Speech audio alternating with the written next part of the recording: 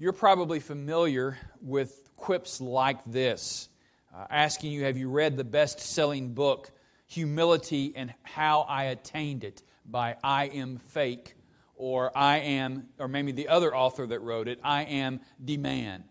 Or maybe you heard this story about the pastor who was very humble. In fact, he was so humble that on one particular Sunday, the congregation decided that they would give him a medal because of his humility.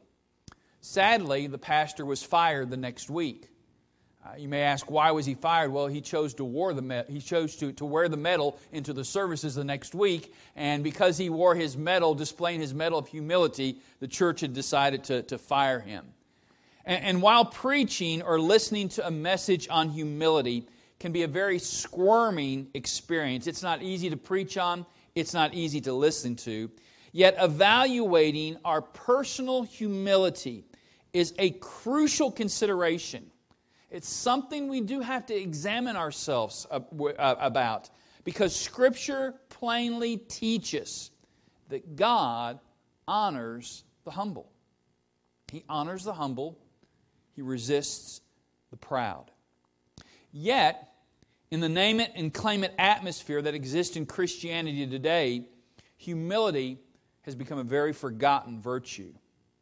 Why is humility so important? Why is it so important? And how is humility displayed? When can we know that humility is a part of our life? And what is humility visible in the lives of people that we observe?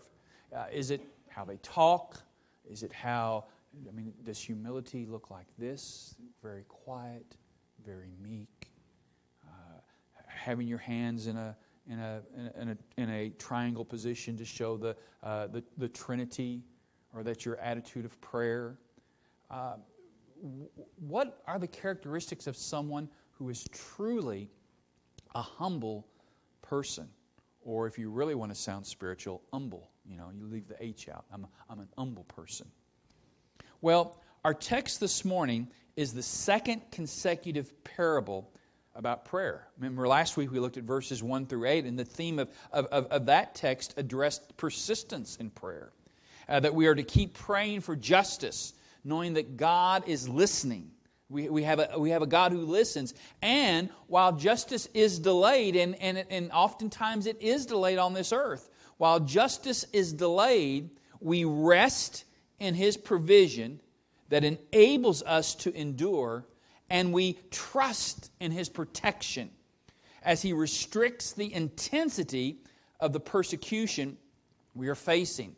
Let me kind of take a small rabbit trail here, and I didn't read the article, but I saw the title of it, and the title of the article was "Providence, Not Probabilities." And as we think about what's going on in our world, and we think about as we see the rise of the confirmed cases, and we hear more deaths, and we think about the fact of the probability of me possibly contracting or being exposed to COVID-19. We always need to remember that it's not probabilities, but it's providence. It's God's providence. We certainly need to do the things that we need to do. We certainly need to practice the things that those health experts are telling us to do. But our confidence doesn't rest in that. Our confidence rests in the providence of God. Now, in this parable, the theme that we're looking at today answers the question, how does one approach God in prayer? How do we approach God in prayer? And the parable answers it. And the answer can be summed up in this manner. One approaches God with humility and with confidence in His mercy rather than one's merit. How does one approach God in prayer? That question's not asked in the parable, but that question is certainly addressed in that parable. How does one approach God in prayer? And Jesus, in telling this parable, answers it for us, that one approaches God with humility and with confidence. With humility and with confidence in His mercy. That confidence is placed in His mercy rather than our own merit. Now, this truth is explained with a story of contrast. This parable is a parable of contrast. We're going to look at two men. Two men who are as opposite as they could possibly be. As day and night, as black and white, as up and down. These two men are just completely opposites of one another. But not only is there a contrast of two men, there's a contrast of two prayers. And these prayers have a completely different approach and a completely different content. They're completely opposite. The approach of the one man and the approach of the other man is completely different. Just as different as they are, their approaches are different. Just as different as they are, the content of their prayer is different. And then Jesus closes out this parable in verse 14 as he draws the conclusion with two outcomes that are quite, they're certainly different and they are quite unexpected. And just like the previous parable, Luke informs us to whom the parable is addressed and the reason for this parable. Look back in the text there at verse 9. It says, Jesus told this parable to some, and now, so that this parable is being addressed to those whose confidence is misdirected. Well, how is their confidence misdirected? Well, the text says the some are those whom trusted, they trusted in themselves that they were righteous and treated others with contempt. This misdirected confidence results from pride. And it's a pride that reveals itself, according to the text, in two ways. It reveals itself by the individual, the some, believing to be acceptable to God based upon their own merits. They are trusting in their own righteousness. They're trusting in themselves that they were righteousness. They look at their lives, they look at themselves, and they're satisfied that God is pleased with what they're doing. But not only did they put their trust in their own merits, but they are misdirected because they have a condescending attitude towards people. They are superior to others, and they treat them with disrespect. That's probably this idea of they treated others with contempt. The sense of disrespect is probably maybe the best nuance for that. But they just, this complete disrespect for other people. They believe themselves to be acceptable to God based upon their own merits, and they had a condescending attitude towards other people and treated them with disrespect. And in this parable, Jesus condemns both the attitude and the action that results from it. So, let's look at how Jesus begins the parable. He begins the parable by introducing to us two men. Look at verse 10. Two men went up into the temple to pray, one a Pharisee and the other a tax collector. We're introduced to the two main characters of this parable. In fact, they're going to be the only two characters in this parable. The two main characters of this parable have arrived at the same place. They've come to the same place. They're two men. We don't know anything about it. Jesus says that there are two men, and they went up to the temple to pray. They arrive at the same place, and they are there for the same purpose, to pray. Two men, they're on their way to temple, and they're going for the same reason, to pray. That's the end of the similarities. That's the end of the similarity right here. They're going to the same place, and they're going for the same reason, to pray. That ends the similarity. Jesus then reveals the identity of these two men by their standing in the community. He says, two men went up to pray, one a Pharisee. Or literally, this one. This one, a Pharisee. Then he's going to introduce us to that one who is the tax collector. And that's important. Keep that in mind. We'll come, when we get to the end, we'll see the importance of that. So Jesus reveals their identity, and he first introduces this one. He says, two men went up into the temple to pray, this one, a Pharisee. Now immediately, as soon as the people heard Jesus introduce this first person, this person would be loved. He would be the hero. like when our ladies had the Purim party, and you had Mordecai and you had Haman. Mordecai was the hero. Haman was the villain. But when they heard this word that one of these men going up to the temple to pray was a Pharisee, he would immediately be loved. He would be highly respected. And he would be recognized as as one of the most pious men in the community. As one of the most pious men in the community. And then we find Jesus introduces to the next main character. 2 men went up to the temple to pray. This one, a Pharisee, and the other, or that one, a tax collector. This one, a Pharisee, that one, a tax collector. Now, immediately, when he says the word tax collector, these would be Jewish men who would be working in collaboration with the Roman government. And the minute he says tax collector, traitor. Traitor. This is a traitor who serves Rome. He's hated by his fellow Jews.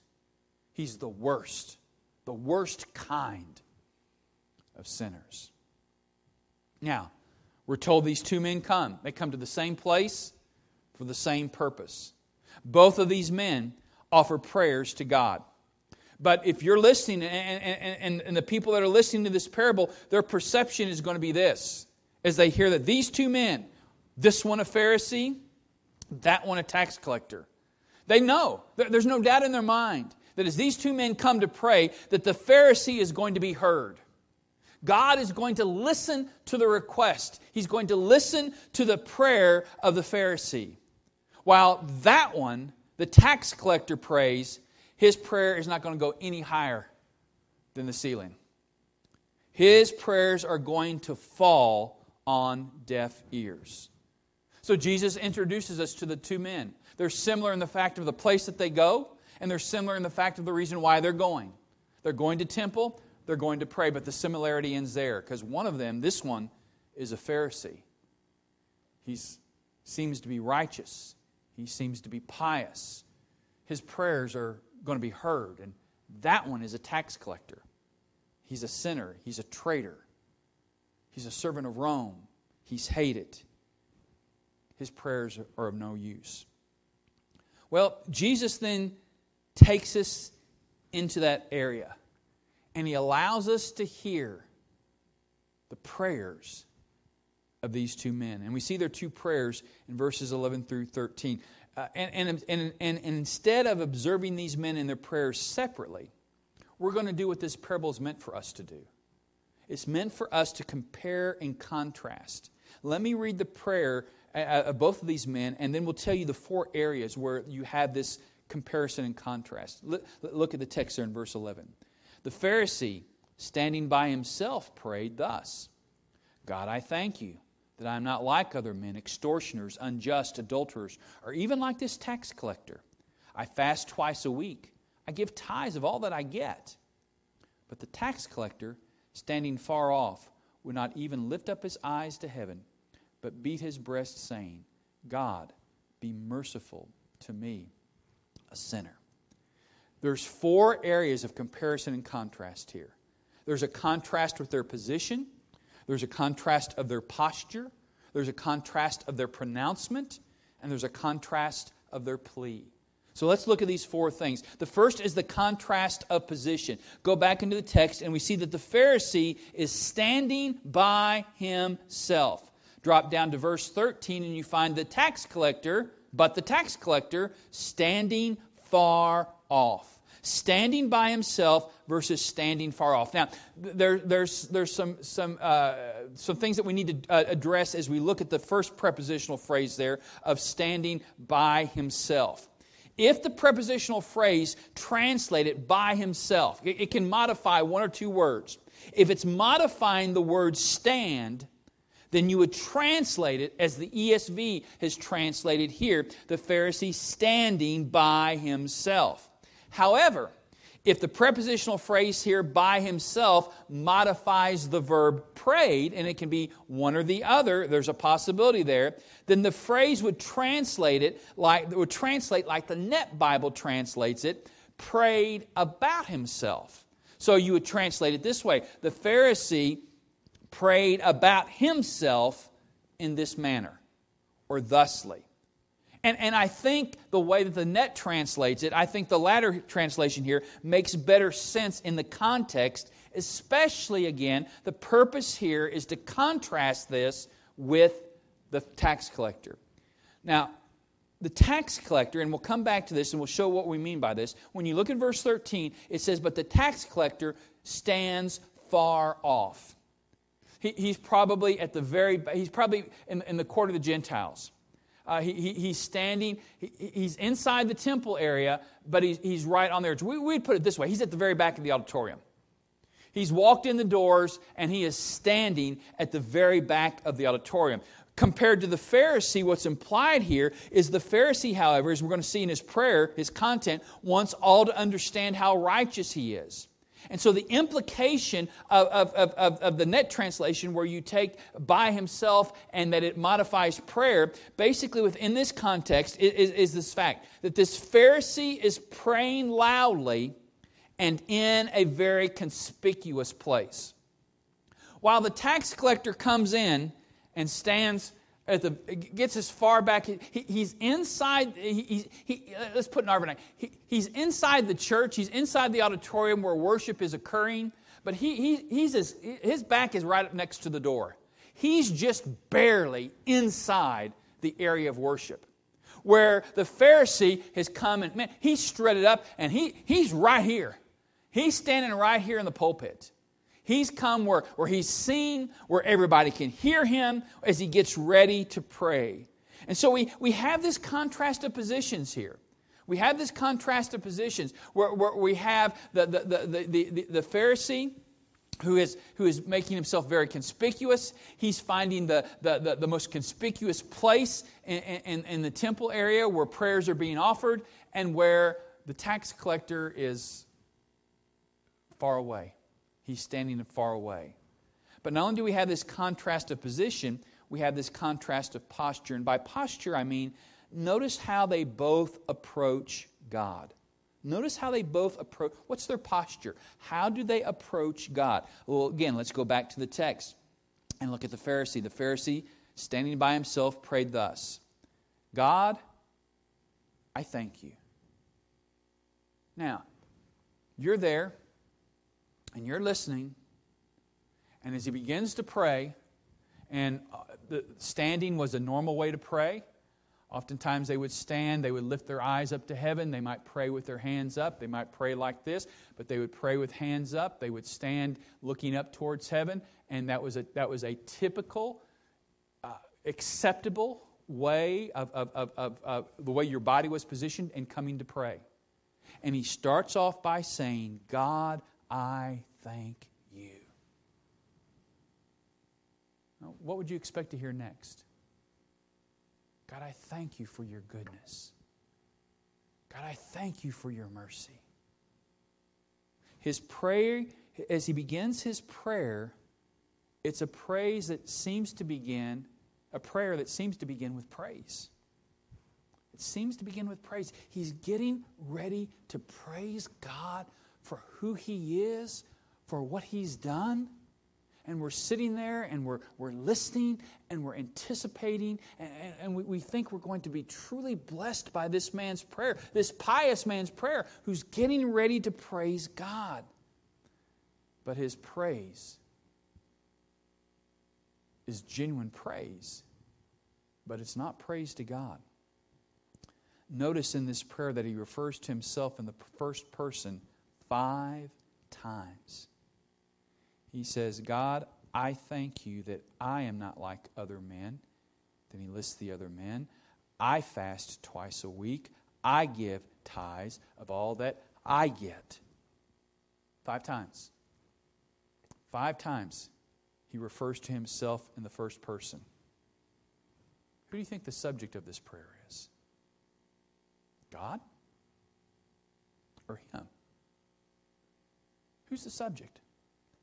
God or him? He also describes himself in the active voice. Look down there in verse 12. he talks about the fact, verse 11, he tells us what I am not like. I am not like this. I am not like other men. I am not like extortioners. I am not like the unjust. I am not like the adulterers. I'm not even like this tax collector. So in the active voice, he tells us what he is not. But then he also tells us in the active voice what he is. I do this. Look there in verse 12. He says, here's what I do. I fast twice a week. Now the Jews were only required to fast one day a year, and that was on the Day of Atonement. But he's fasting here on twice a week, which indicates he's going above and beyond anything that's expected. This guy is a super saint. He is going above and beyond. And not only does he fast twice a week, he says, I give tithes of all that I get. All that I get. As you read, sometimes they would tithe the food. As they were getting ready to eat, they would even set aside and tithe their food. I mean, this guy... Now you talk about a guy who knows all the do's and all the don'ts. This guy knows all the do's and all the don'ts, and he's describing himself in that way. That's how he approaches God. He starts with what seemingly is going to be praise, but the person that he praises and the subject of his prayer is himself. So, what's the posture of the tax collector?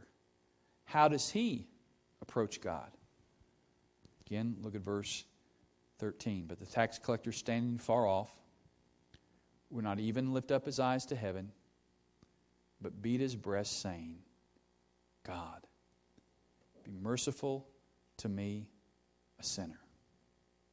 There are no first-person references in that prayer. None. There's no first person used. Who's the subject of his prayer? God. They both begin with God, but that's where the similarity ends. They both begin with God, but that's the end of the similarity. God is active. He's asking God to be merciful, and he is passive. Whereas the Pharisee is, I'm doing this, and I'm doing that, and I'm not doing this, and I'm not doing that. The tax collector says, God, I need this from you. And he's waiting passively for God to respond to his prayer. And notice, whereas we said earlier, talking about position, where the Pharisee, it's implied that here the Pharisee makes his way up to the front of the auditorium, in the pulpit area, where he can stand and he can pray. And I thank you, God, that I'm not like this one, and I'm not like that one, and I'm not even like this tax collector. In fact, God, I fast twice a week, and I give tithe of all that I have. The tax collector can barely approach God. He's far off. I mean, he's just barely inside the area of worship. As we told you earlier, it was acceptable for people to pray with heads bent and looking up towards heaven, hands raised as they make their prayer to God. But him, when you look at how he's described, not only is he far off, but his head, instead of being lifted, is bowed. He can't even look to God. And his hands, rather than raised, are beating his chest in contrition. Are beating his chest in genuine sorrow over his sin. Are beating his chest as he recognizes he is unworthy to approach God. He approaches God boldly. He's asking for mercy. He's approaching God boldly. But he approaches God with great unworthiness. He knows he's unworthy to be approaching God. Not only do we see this contrast of positions and this contrast of posture, but there's this contrast of pronouncements. The Pharisee sees himself as morally superior to others, and he goes way beyond the call of duty in his service to God. We read it to you earlier, and we'll go back and look at it again. He is certain of his righteousness. He knows he is righteous, and he judgmentally compares himself to others. He's convinced of his righteousness. He says, I thank you that I am not like other men. I'm not an extortioner. I'm not unjust, which would just be kind of a general term for sinners. I'm not an adulterer. I'm not even like this tax collector. Notice, he doesn't even know this guy, and yet he's lumped him in with all these other people. He has no idea who this man is. He has no idea. He knows he's a tax collector, but he has no idea about his relationship with God. But he just by looking on the outward, he lumps them all together. I'm not an extortioner. I'm not unjust. I'm not an adulterer. I'm not even like this tax collector. I'm not even like this tax collector. He is certain of his righteousness, especially as he compares himself to people who aren't there, and as he finally compares himself to somebody who is. And man, I just passed that tax collector as I was making my way in. And God, I thank you that I'm not even like him. I'm not even like him. But not only is he certain of his righteousness, the certainty of his righteousness. Why is he so certain? Because the certainty of his righteousness is grounded in the confidence that he has gained by his religious activity. Why does he believe himself to be superior morally? Why does he believe himself to be so righteous? He believes that because of his religious activity. He says, I fast twice. You want to know God why I know I'm righteous? Because I fast twice a week and I give tithes of all that I could get. I come to church, I give, I sing, I teach Sunday school, I stand behind the pulpit and preach. I'm a deacon, I'm an elder, I'm a trustee. Throwing all this religious activity out here. I know I'm righteous. I know I'm doing good because I'm not like as I compare myself to other people, God, you and I both know I'm superior. And God, and if that's not good enough for you, if that's not good enough, look at all what I do. Look at what I do for the church. Look what I do for you. That's where his confidence lies in. Well, what does the tax collector pronounce about himself? I want you to look at the text again. The ESV's I'm going to give you kind of more of a wooden translation here. He says the tax collector, standing far off, doesn't even lift up his eyes to heaven. He beats his breast, and then here's his pronouncement. God, be merciful to me, the sinner. God, be merciful to me, toi harmatoiloi. God, be merciful to me, toi harmatoiloi, the sinner. The sinner. Part of the idea of that would be looking at the sinner this way, the one who's devoted to sin. God, be merciful to me, the one devoted to sin. The one devoted to sin. He offers no comparison of himself to others around him. He doesn't see himself that way. He sees himself as the one devoted to sin. Where sin has a grip on his life, or he finds himself going and repeating the same things often. And yes, as a believer and a child of God, we've been set free from sin. We're no longer enslaved to sin, but yet the remnants of our depravity is still with us. And often we choose to go to sin, and often we struggle with the same sin over and over and over. And there's a lot of times where we are the sinner.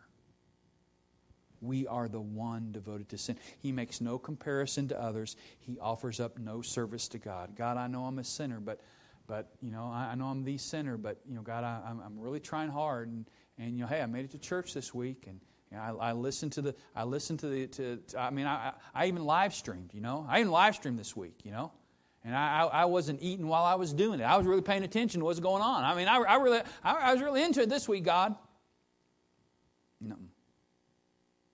God, be merciful to me, toi harmatoiloi. I'm the sinner. I'm the sinner. Contrast of positions, contrast of posture, contrast of pronouncements. And the parable ends with a contrast of pleas. Now, if you go back to verses 11 and 12 and try to find the plea, of the Pharisee, you're not going to find it. There's no plea there. There's no plea there. Why? Because the Pharisee sees himself as already righteous. And people who see themselves as already righteous see no need. And if you're righteous, if you see yourself as righteous and see yourself as someone who has no need, there's nothing to plead for. There's no plea to make. There's no request to make. You don't find any kind of plea in the prayer of the Pharisee. But the tax collector, the one who identifies himself as the sinner, the one who identifies himself as the one who's devoted to sin, sees his need and knows his only hope is found in the mercy of God. God, here's his plea, be merciful to me. That's the only plea. That's his only plea. The Pharisee doesn't make any plea, but this tax collector says, God, be merciful to me, the sinner. He sees his need, and he knows that his only hope is found in the mercy of God. That's the parable. That's the parable. Verse 14 begins this way. I tell you. I tell you. It's a phrase that means, here's the conclusion. It's kind of like when, I say, now for our conclusion, and you know that might still be 15, 20 minutes away, okay? But Jesus says here, I tell you. And He's going to give us the two outcomes. Now, let's remember what I told you to remember, think about earlier, this one and that one. Remember, go back if you would, up to verse 10. 2 men went up to pray. Who's this one? Jubal, who's this one? The Pharisee, okay? And that one? The tax collector, okay? Yeah. This one and that one, okay? This one and that one. This one, the Pharisee. That one, the tax collector. Now look at what Jesus does, because the outcome, even in how Jesus words it, the outcome is an unexpected reversal. Verse 10, this one the Pharisee, that one the tax collector. Now look at verse 14. I tell you, this one, says it's translated this man, but the idea there is this one. Who's this one? And in verse 14, this one is the tax collector. This one is the tax collector. Who's that one? This one went down to his house justified rather than the other, or that one. Who's that one? The Pharisee. There's a role reversal. In verse 10, this one is the Pharisee. That one is the tax collector. In verse 14, this one is the tax collector, and that one is the Pharisee. So Jesus gives us this role reversal. And remember, in the beginning of the story, whose prayer was expected to be heard and declared acceptable to God? The Pharisee or the tax collector? The Pharisee. The Pharisee. But look at Jesus' conclusion. I tell you, this man, this one, the tax collector, went down to his house justified. His prayer was heard. His prayer was accepted. He was justified. He was vindicated by God rather than that one, the Pharisee. In other words, the one whose prayer didn't get any higher than the ceiling wasn't the tax collector. The one whose prayer fell on deaf ears wasn't the tax collector's prayer. It was the Pharisee's prayer. It was the Pharisee's prayer. Why this reversal? Well, Jesus explains it to it in the last phrase. Here's the conclusion. Here is the theological principle of this whole parable. Here's the theological principle. For everyone who exalts himself will be humbled. For everyone who exalts himself will be humbled. But the one who humbles himself will be exalted. For everyone who exalts himself will be humbled, but the one who humbles himself will be exalted. God commends the humble and condemns the proud. That is the theological principle of this parable. So what does humility look like? How can we know if we are living a life of humility? What's that look like in the life of a believer? Well, first of all, we would say it's somebody who treats people with respect, because Jesus talks about it. It's somebody who doesn't see themselves as righteous, because Jesus says this parable is written to those, to the some who trust in themselves because they believe they're righteous in their own merit. Their merit makes them acceptable to God, and they treat others with disrespect. But as you go into the parable, this is what we see. Humility boldly approaches God with a sense of unworthiness. Humility is expressed in my life when I recognize, as Hebrews 4 tells me, that I'm to boldly come to the throne of grace and approach God boldly and find grace to help in time of need. But as I boldly come to the throne of grace, I also recognize that in and of myself, there's nothing, I'm unworthy to come into His presence. What makes me worthy to come into the presence of God is the fact that I've been robed in the righteousness of Jesus Christ, because I am in Christ. I'm able to come into I have access to the Father. Anytime access to the Father. And so humility is being evidenced in my life when I approach God and I come to God boldly. And just as this tax collector, he boldly asks for mercy. But at the same time, he approaches God with a sense of unworthiness. His head is bowed. He's beating. Instead of having his hands lifted up, he's beating his breast. Humility also is evidence in my life when I'm aware of my need. When I'm aware of my need, I recognize that I'm weak. I recognize that I need the power of Christ at work in me. I recognize that for me to live out my faith, it's not me pulling myself up by my own bootstraps, but I recognize that I have to have the power of Christ working in me for that to happen. Humility is evident in my life when I stop comparing and I start confessing. Humility is evidenced in my life when I stop comparing and start confessing. Well, Lisa, you do the same thing, Lisa. I mean, yeah, I know I do this, but you do that too. And instead of comparing, humility is expressed in my life when I recognize this is what I've done and I confess it. And that's a tough one. I don't know about you. That's a tough one for me, especially in my interactions with Lisa at times. You know, we get in an argument or we get in a disagreement, or let's just call it what it is. We get into a daggum fight, you know. We start fighting. And the easy thing for me to do, well, you do this. You do the same exact thing that I do.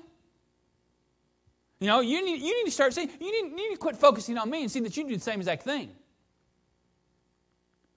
But humility happens when I stop comparing and start confessing. Humility is also expressed in a person's life when they know that their confidence is not sourced in their activity. We serve God, but we serve God out of gratitude. We serve God because of His mercy and grace that's been bestowed and poured out richly in our lives. Humble people serve God. Humble people serve God because they do so out of gratitude and thanksgiving for what God has done. But they don't find their confidence in their religious activity. They don't see their confidence as something to rest in and saying, you know what, I'm doing pretty good because look at what I'm doing here. Look at what's taking place. And so I'm doing pretty good. I'm doing pretty good. Humility knows confidence is not sourced in activity. We serve God, but our service to God is not the reason why we think we're okay. One of the big flaws of fundamentalism is determining spirituality. And I'm fundamentalist, but one of the big flaws of fundamentalism is determining spirituality by activity. I don't cuss, smoke, or chew, or go with girls that do. You know? So therefore I'm spiritual. Therefore I'm spiritual. No. No. Pharisees did all that. But who went to their house justified? Humility knows confidence is not sourced in activity. We serve God, but we serve Him out of gratitude and thanksgiving, not to demonstrate to everyone else that we're spiritual people. And the end result of humility is always. Why is humility so important? We remember at first we ask you, what does humility look like? How is humility evidenced? And then we ask the question, why is humility so important? And this is why it's so important, is because the end result of humility is always mercy. The end result of humility is always mercy. Because God always resists the proud, but always gives grace to the humble. Why is humility so important? Because the end result of humility is always mercy. Because God always resists the proud, but He always gives grace to the humble. I want to close with a very, very personal illustration that I have permission to share.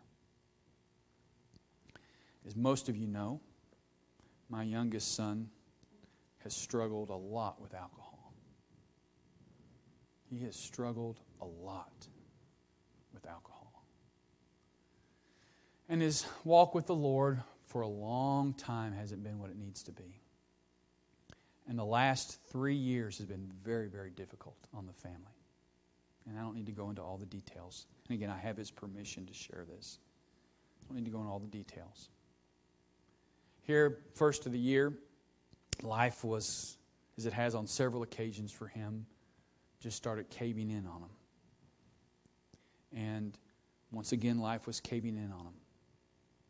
And he and I and his brother, my oldest son, Bryson, we met at a Starbucks there in Willow Park, and we talked to him about ways that we can help him.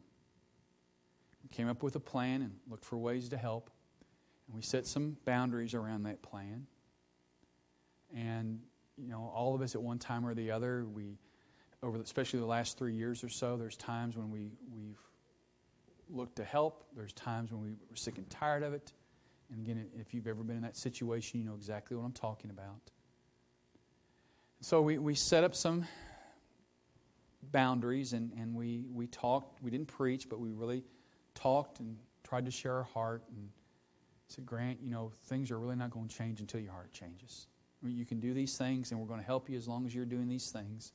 But things are not really going to change in your life until your heart changes. And Lisa and I both have been praying about that a lot. When we preached on the parable of the prodigal son and how the father pursued, and then how the father didn't pursue when he let the son who was in the far-off country just kind of come to the end of himself. And we prayed for God to change his heart. And Grant did everything we asked him, and things began to move in a better direction for him. And I was calling him as I keep up with the kids and see how they're doing. And I called him earlier this week. And I said, Grant, how you doing? He said, man, Dad, I'm doing really good. He said, let me tell you what happened. And he said, I've been trying to do the things that you guys are doing, but man, he said, I still I still want the alcohol. That's where Grant runs to when things get stressful. And he said, Dad, I was in my work truck and I was driving, and he said, I just started crying. I wanted alcohol so bad. He said, I just started crying. And I said, I prayed. And I said, God, I'm weak. I can't do this. I can't do this. Please, please, please take this desire away from me. And God did. God did. I'm going to say it works that way all the time. And Grant knows. Grant knows that let him that thinketh he stand take heed lest he fall. He knows that. He knows that. But he basically prayed the prayer that this tax collector did. God, be merciful to me, the sinner. He said, Dad, Grant loves the outdoors. He says, Dad, when I go on my runs or when I'm riding my mountain bike, he said this week, it's been like I see people and they're drinking to have a good time, and I'm thinking, boy, what a waste. He says, I think my mind's different. And he was telling me how things have changed in his life since that. And I'm sitting there and I'm listening to it, and he says, Dad, he says, I'm even reconciling with people. And I said, well, who are you reconciling with? And he gave me a name of somebody who, if you'd mentioned his name to him just 2 months ago, he might cuss you out and hit you or do both. Do both.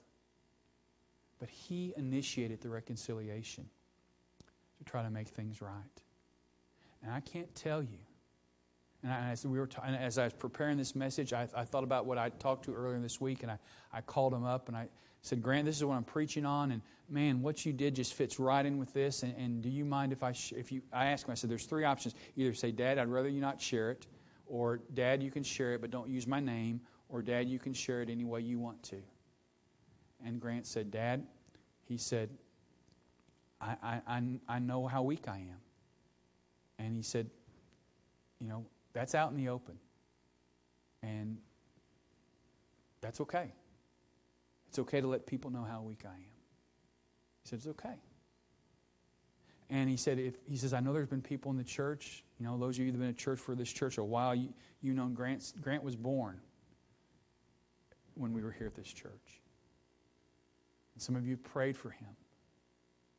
And Grant said, if that can be an encouragement to them, to let them know how grateful I am for their prayers, he said, Dad, share it.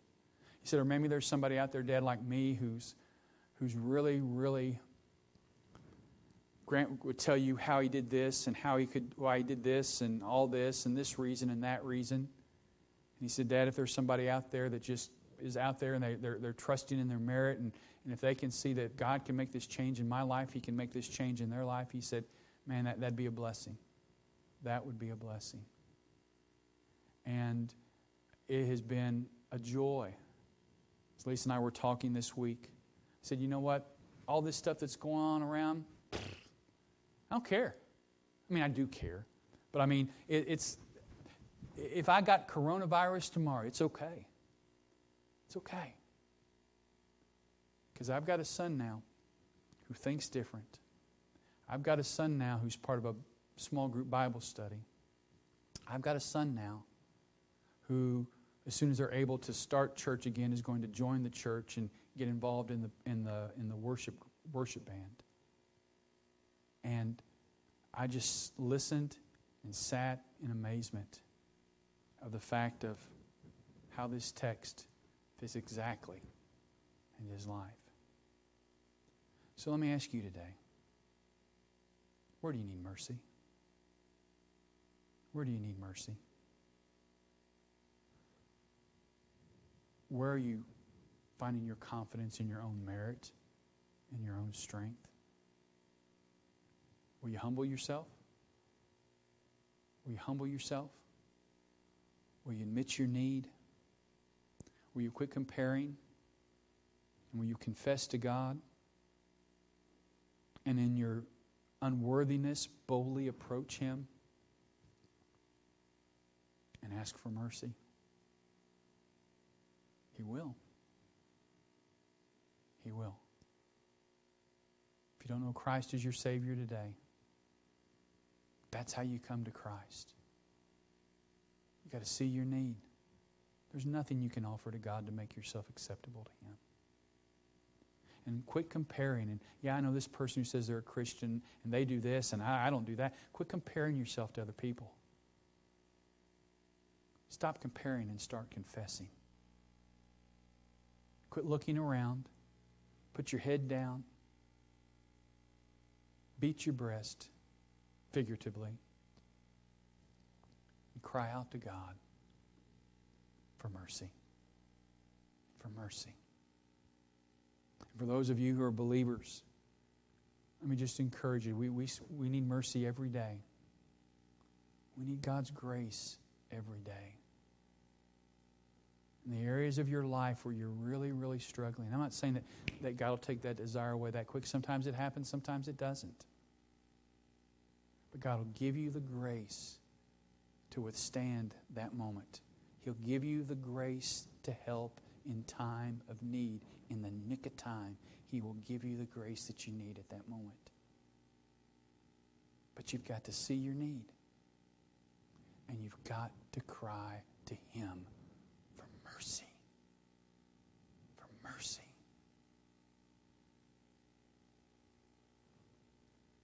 The end result of humility is always mercy.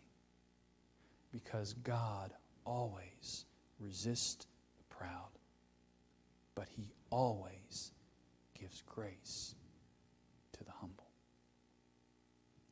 Father, thank you that you are a God of mercy and grace. Thank you that no matter how far away we get, no matter how deep in sin we go, no matter how many times we've failed over and over and over and over and over and over again, that when we stop comparing and start confessing, that when we see our need and that when we boldly approach you in our unworthiness, in our sense of unworthiness, that you hear. That you hear. Help us to grow in humility. Show us where we fail and encourage us where we're seeing growth. And Father, help us to live each day as people who sense their need and who cry out for mercy. Thank you for who you are, for the grace and strength and hope that we find in the person and work of Jesus Christ. Bless your people today. Bless your word today. May we be changed by it through the power and work of the Holy Spirit. We love you, and we're grateful, ever grateful, for your mercy. We pray these things in Christ's name through the Spirit. Amen. Thank you for joining us today. We're praying for you. We love you. Again, encourage you. Wednesday night, we'll be sending out the link if you'd like to join us for our Wednesday night Bible study through Zoom. I think Jubal's working on for the Tuesday night group and doing that. So kind of be, those of you that are involved in that Tuesday night group, kind of look for that. And Jubal will be getting that out to you. Again, the Bible study lesson from the auditorium will be available to you this afternoon as well. If this message will be uploaded to the or downloaded, uploaded, whatever loaded, which way it goes to the website, and that will be available to you as well. God bless you. We love you. We truly, truly miss you. If you can, join us for the Zoom. You get to see one another, and I mean, fortunately, I'm married to a cosmetologist, so my hair looks pretty good. You know, I'm all trimmed up. But even if you're not trimmed up, that's okay. We'd love to see you. So God bless you. Have a great day. Thank you for joining us.